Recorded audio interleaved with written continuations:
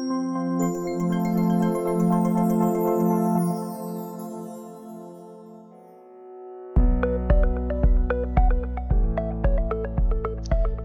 everyone, and welcome to another episode of Higher Expertise. And today we're going to be doing something different. We got a couple of topics that we want to go over. First of all, I want to say hello to you guys, Flor, Javier, Austin, and Israel. How you guys doing today? Hello, Hi everyone. guys. Doing great. Perfect. Yeah. Friday. So, Friday. It's being recorded Friday. Just so you know, guys. So today we have a couple of things. We're gonna do something different. We have a couple of things that we're gonna go over.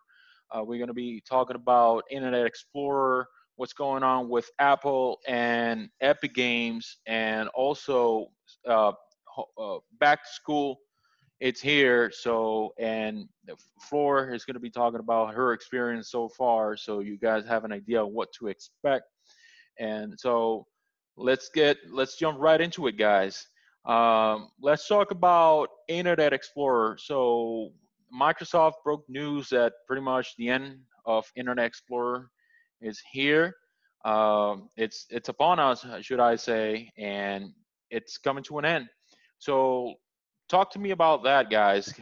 What First of all, what went wrong with Internet Explorer that is going to be pretty much shut down?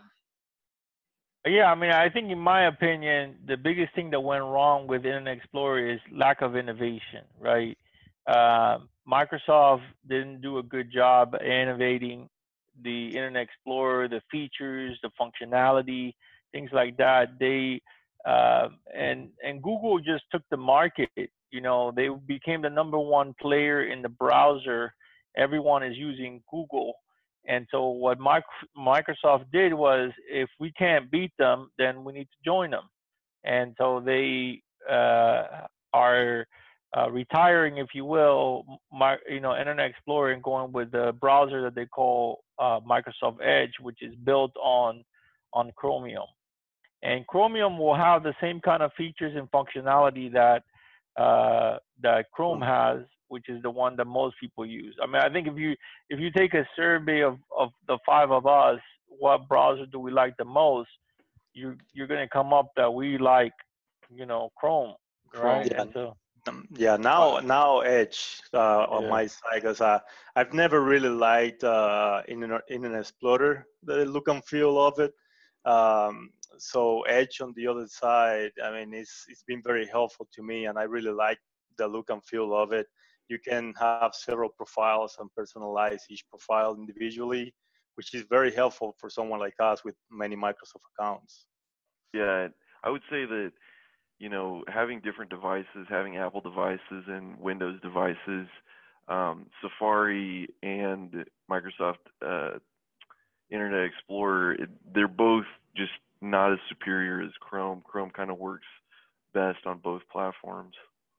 yeah, Absolutely. And when you use Chrome, you can, from the get-go, you can definitely feel how superior it is from Internet Explorer.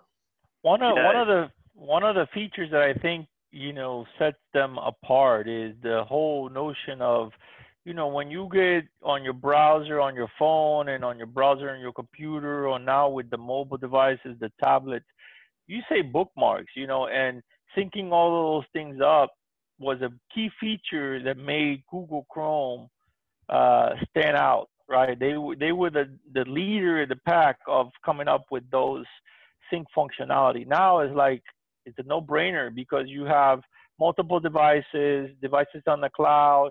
You want to be able to sync all that stuff, and they did a good job. Chrome did a good job at syncing those sync features.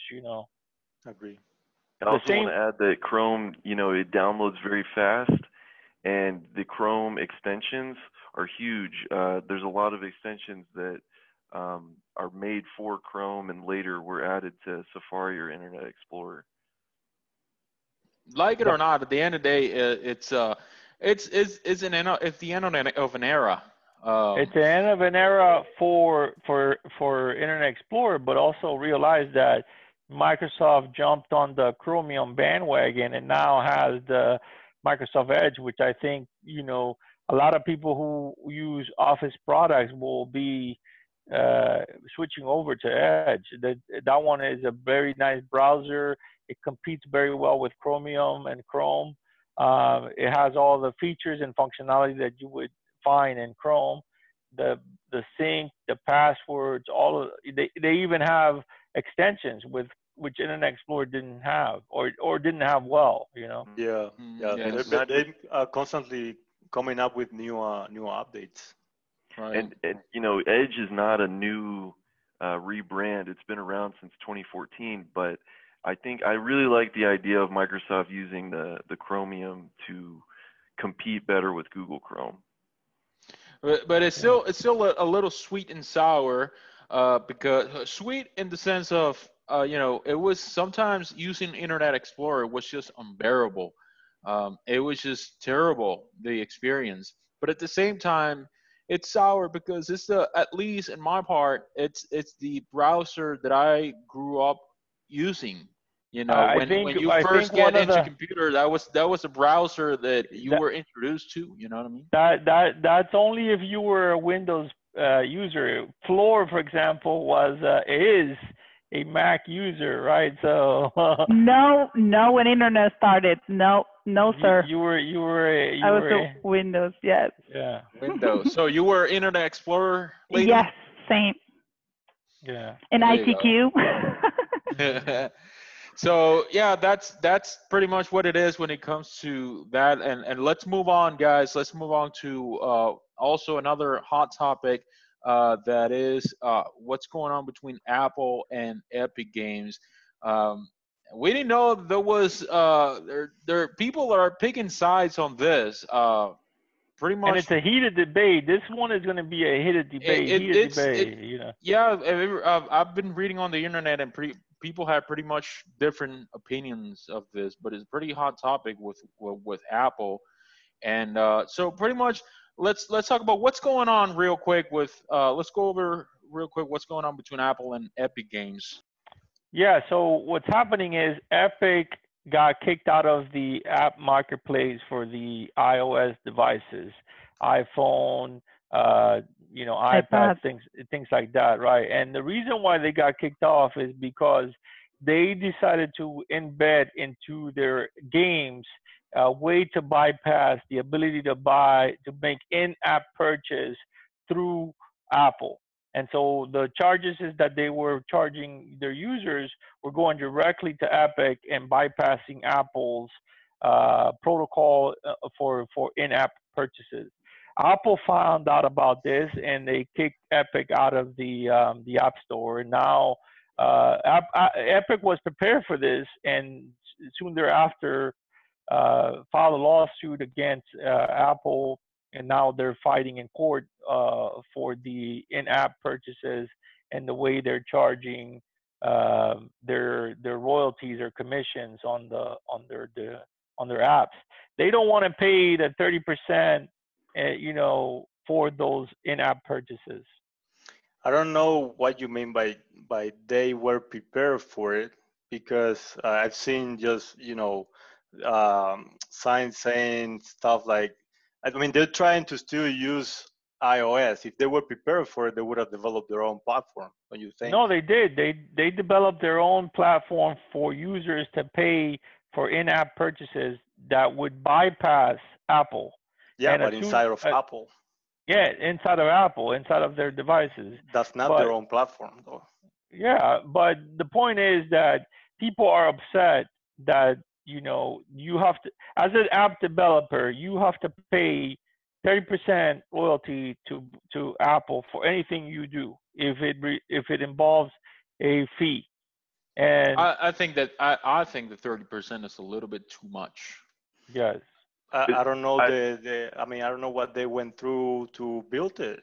So I think if they create it, they can drive the price. Javier, they're the richest company in the world right now. Trillions. Yeah. I would say the 30% is, I don't know how they came to that number, but like you guys were saying, Apple is a $1 trillion company now, and I think this is kind of David versus Goliath.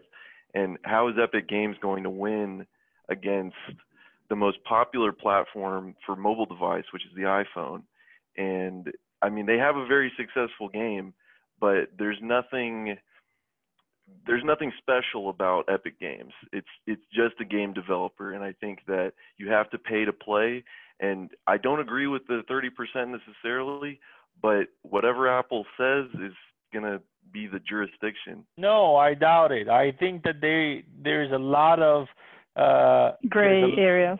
There's a lot of gray area, and then there's also a lot of other app developers that would jump on the bandwagon with Epic. The reason why Epic filed a lawsuit is because they have a lot of money to fight Goliath. You know, if you were an app developer and you only have a handful of employees, you're not going to go fight Apple because you know you're going to be up against Goliath. But Epic has the money, has the bankroll to fight the lawsuit, you know. And there may not be anything special, like you say, Austin, but they are still a very main player in the development. Fortnite is a bit. Here's the thing: if they have all that money to play Goliath, that same money, why not, put it towards creating their own thing? Why still trying to use Apple? And it's not just Apple. Also, Android is on the same wagon as Apple. Google is also on the same wagon as Apple. But just because they're both wrong doesn't make them right? So if they're both wrong, the law and the system should change. Yeah. Well, reality is that nowadays now you can buy an iPhone on eBay that has Epic Games or Fortnite installed for $10,000. So there's that. Wow. Wow. I have to go with Apple. Everyone wants their cut, and if they created it, they want their money. If Epic Games if they don't want to pay the fee, then they should work on build their own platform or be limited to the ones that they can use. And the problem is that if you want to use an iOS device, you have to go through Apple, no matter what. Yeah, it's there. It's a very unfair and unjust system. It's a very unfair and unjust system. That means they have to create their own phone. The government. Go ahead, Austin. In my opinion, I think microtransactions are wrong, and I think that takes away from the whole purpose of playing a game is to have fun. Why would you want to pay more to advance? I think microtransactions are the worst thing to happen to gaming, and the fact that Epic Games is complaining like a choosing beggar about they're not getting as much as they should, it's a little unjust, and I think they should it's wrong that it was 30% and they were banned, but I still am going to have to go with Apple. You have the same in PlayStation, right? If you want to play multiplayer, then you have to pay the fee to be able to play multiplayer. That still doesn't, two wrongs don't make a right, Javier. If they're all wrong, they're all wrong. What are the two wrongs? You're saying that Google has the same thing, that the Xbox and the multiplayer and all these people have the same thing, and so that just because they're all doing the same thing doesn't mean that they're all right. You should not be charged 30% for everything you do on any platform, regardless. It's too much. It's too much. Yeah. I don't know what drives that. I don't know how you guys are getting to that conclusion, because if I build something and I want to charge my users for whatever is in there, the users that don't like that can go to another place or build their own place. It's not that complicated. If you try to get around my policies, then you're out. And that's what's happening with these people. They're trying to get around Apple's fee. But why would you want to create that environment? Why would you want to create that? Because I want to get rich. Why wouldn't That's I? why we say that Apple is they're rich.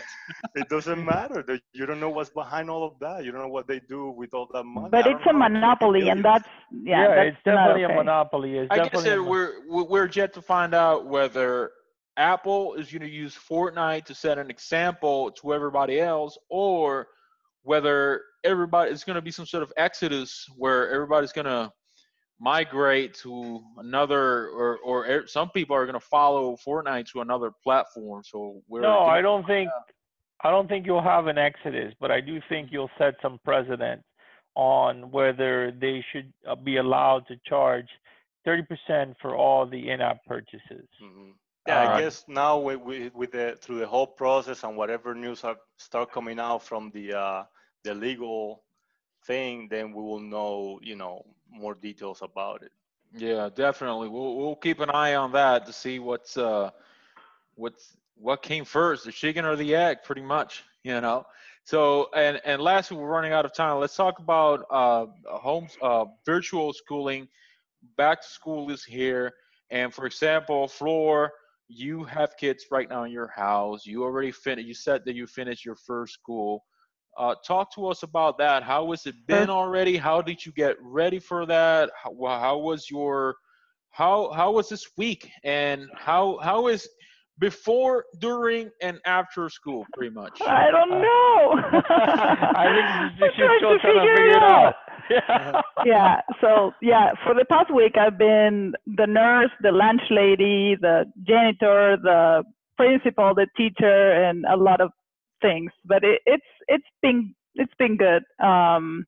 I personally I sign up my kids to go in person. So here you have the choice. You can choose whether you want them to do 2020, 2021 online or in person. We sign them up for in person. I think the need school, the teachers need the kids in school to teach them better. Are you afraid that they will get the virus if they go to school, or what are your thoughts on? I know that you want them to go to school. What are your thoughts on that? Well, that's exactly what I want them to go to school, because I personally think that that's where they need to go to learn. Here is not the right environment because I'm not a teacher. But I want them to go to school as long as the protocols are being followed, as long as they learn the new way to greet their friends, the new way to more frequently wash their hands, and the way, to wear their mask. I told my kids, if you don't feel like you can keep the mask on for 7 hours, then you're gonna come back to here. The house. No option. If you feel like they're not following the protocol, I'm not going to be there. So I told them whenever because we don't know if in September 8th they're going to start in person or not. But if they start, I told my kids, I need to know what's going on. And, if I feel that they're following the protocols, then it's okay. They can get the virus. They can get the virus. Yeah. How do you control like the interactions at school? How do you monitor whether they're following protocol? I think that's a gray area, right? Because I think it's going to be hard for parents to monitor all that stuff. It's going to be hard. So in my opinion, if you take care of yourself with social distancing, wearing the mask, and washing your hands. We're talking about kids, Florida. I know. These are a little different. I know. And it's going to be hard. That's what I'm saying. We personally signed them up for in-person, so that we have the option, you know what I mean? Like if I don't feel comfortable at a point, I'm gonna bring them back home here. Do they give you the ability to say, okay, I want to start with in school classroom, and then switch them over to virtual? They want you to commit for at least 9 weeks with your decision, but 2 months. So it's a month. 2.5 months. Yeah. So it's for the grading period, but if my kid doesn't feel okay, or if he feels like if he has a headache or anything, they can be present, which is great. They cannot be absent, and they can be here at home and studying here, which is great. And as far as what we were trying to organize here to have for them to be ready for Monday, we set them up one individual place or desk for them. to be consistent with all their devices. And do they give you like a list of equipment that you need if you wanted to homeschool them? Like if you want them to be at home, and do they tell you got to get Zoom, you got to get Teams, you got to get a laptop, you got to get a tablet? System requirements. Yeah. So no, they have an iPad. Benicio, the youngest, he has an iPad, and the other ones have Chromebooks because they're older. That's, they've had them for years now, so it's their iPad. Yeah, I know, I got it. They've had them for a while, but now that we have this pressing need that some students may not go to school, is the school giving out a list of requirements that you will need? They don't have to, because they install everything on theirs. Their IT department manages all that, so they have what they need to have there. Or let's say they have like it's not the Apple Store, but they tell them you need to download this or that. But what about for the computer you're using at home? Yeah, they told them what to use. They told you the requirements, that the browsers and the everything. It's not, they're not using their personal computers, they're using their school computers. Okay. But for example, Toby was complaining about his school computer that not working correctly, so he borrowed mine and he's using mine. So yeah, everything is accessible for them there. So they have a platform where they have to, and I think this is great learning for them. They are managing time greatly. They are, all this coordination between the hand and having to, select where they want to go, the application they need to go to, or the instructions are in one platform. What they need to, back in the day, when I had a lesson, I had to open a book and go to page 50 and read there and write the answers. Technology now makes it a lot more easier, right? So well, but it's I don't think it's easier. I think it's a lot of more coordination that they need, and I think that they're being more prepared for the future, for what we're doing right now as adults. Yeah, I agree with Flor. I think the technology, it's like a discipline, and recently coming out of college, we had a lot of mixed learning, so it was some online classes and some in-person classes. And I would not recommend that, a first grader or a fifth grader even would use online learning like a lecture, but, it's never too early to start using a keyboard and start typing, because you're absolutely right. The jobs of the future are going to be using a computer, typing, being proficient on any device. And, absolutely. I think we've seen, what scares me is that we've seen a lot of negative videos on the internet of people, online classes going wrong, kids misbehaving in the online classes. But at the same time, we see scarier things of, mass gatherings at school where, the hallways are as packed as they were before the coronavirus. And it's just impossible to maintain social distancing when there's thousands of kids in a school hallway. I think having the virtual classroom, I think is going to be a good thing. We've seen things like, and I don't want to bring this up, but just as a side note, mass shooting could be avoided if you have, students being taught from home. Yeah, bullying as well. But then they find a way to do bullying, whether your house looks nice or not. That's why they were talking about putting a background so that no one could see. There are a lot of things. Yeah, I think it's challenging like everything new we face in life. So it's a bigger challenge for some than others, of course, but we all know there are several ways of learning, and many people need to be there in class, in person, with the teacher explaining things and drawing or writing on the board. But we need to be flexible and adapt as opposed to try to reject it or fight it, because there is really not much we can do about it. Not much we can do. Yeah, I was gonna say that adaptation. I think that's a key word, and the end of the day, no matter what, we always going to be able to. We probably adapt to some things that our generation before us they Right. deal with. So I think Yeah, it's this is only the beginning of the Yes. online learning. So there's a lot of improvement that can happen. Absolutely. So all right, Great guys, for we're us. running out of time, and let's wrap it up. Thank you guys for being here. We're probably we probably gonna follow up on some of these topics. Comment down below if you had an opinion about any of these topics, or if you have any suggestions, and make sure you follow us on social media: LinkedIn, Instagram, YouTube, Vimeo.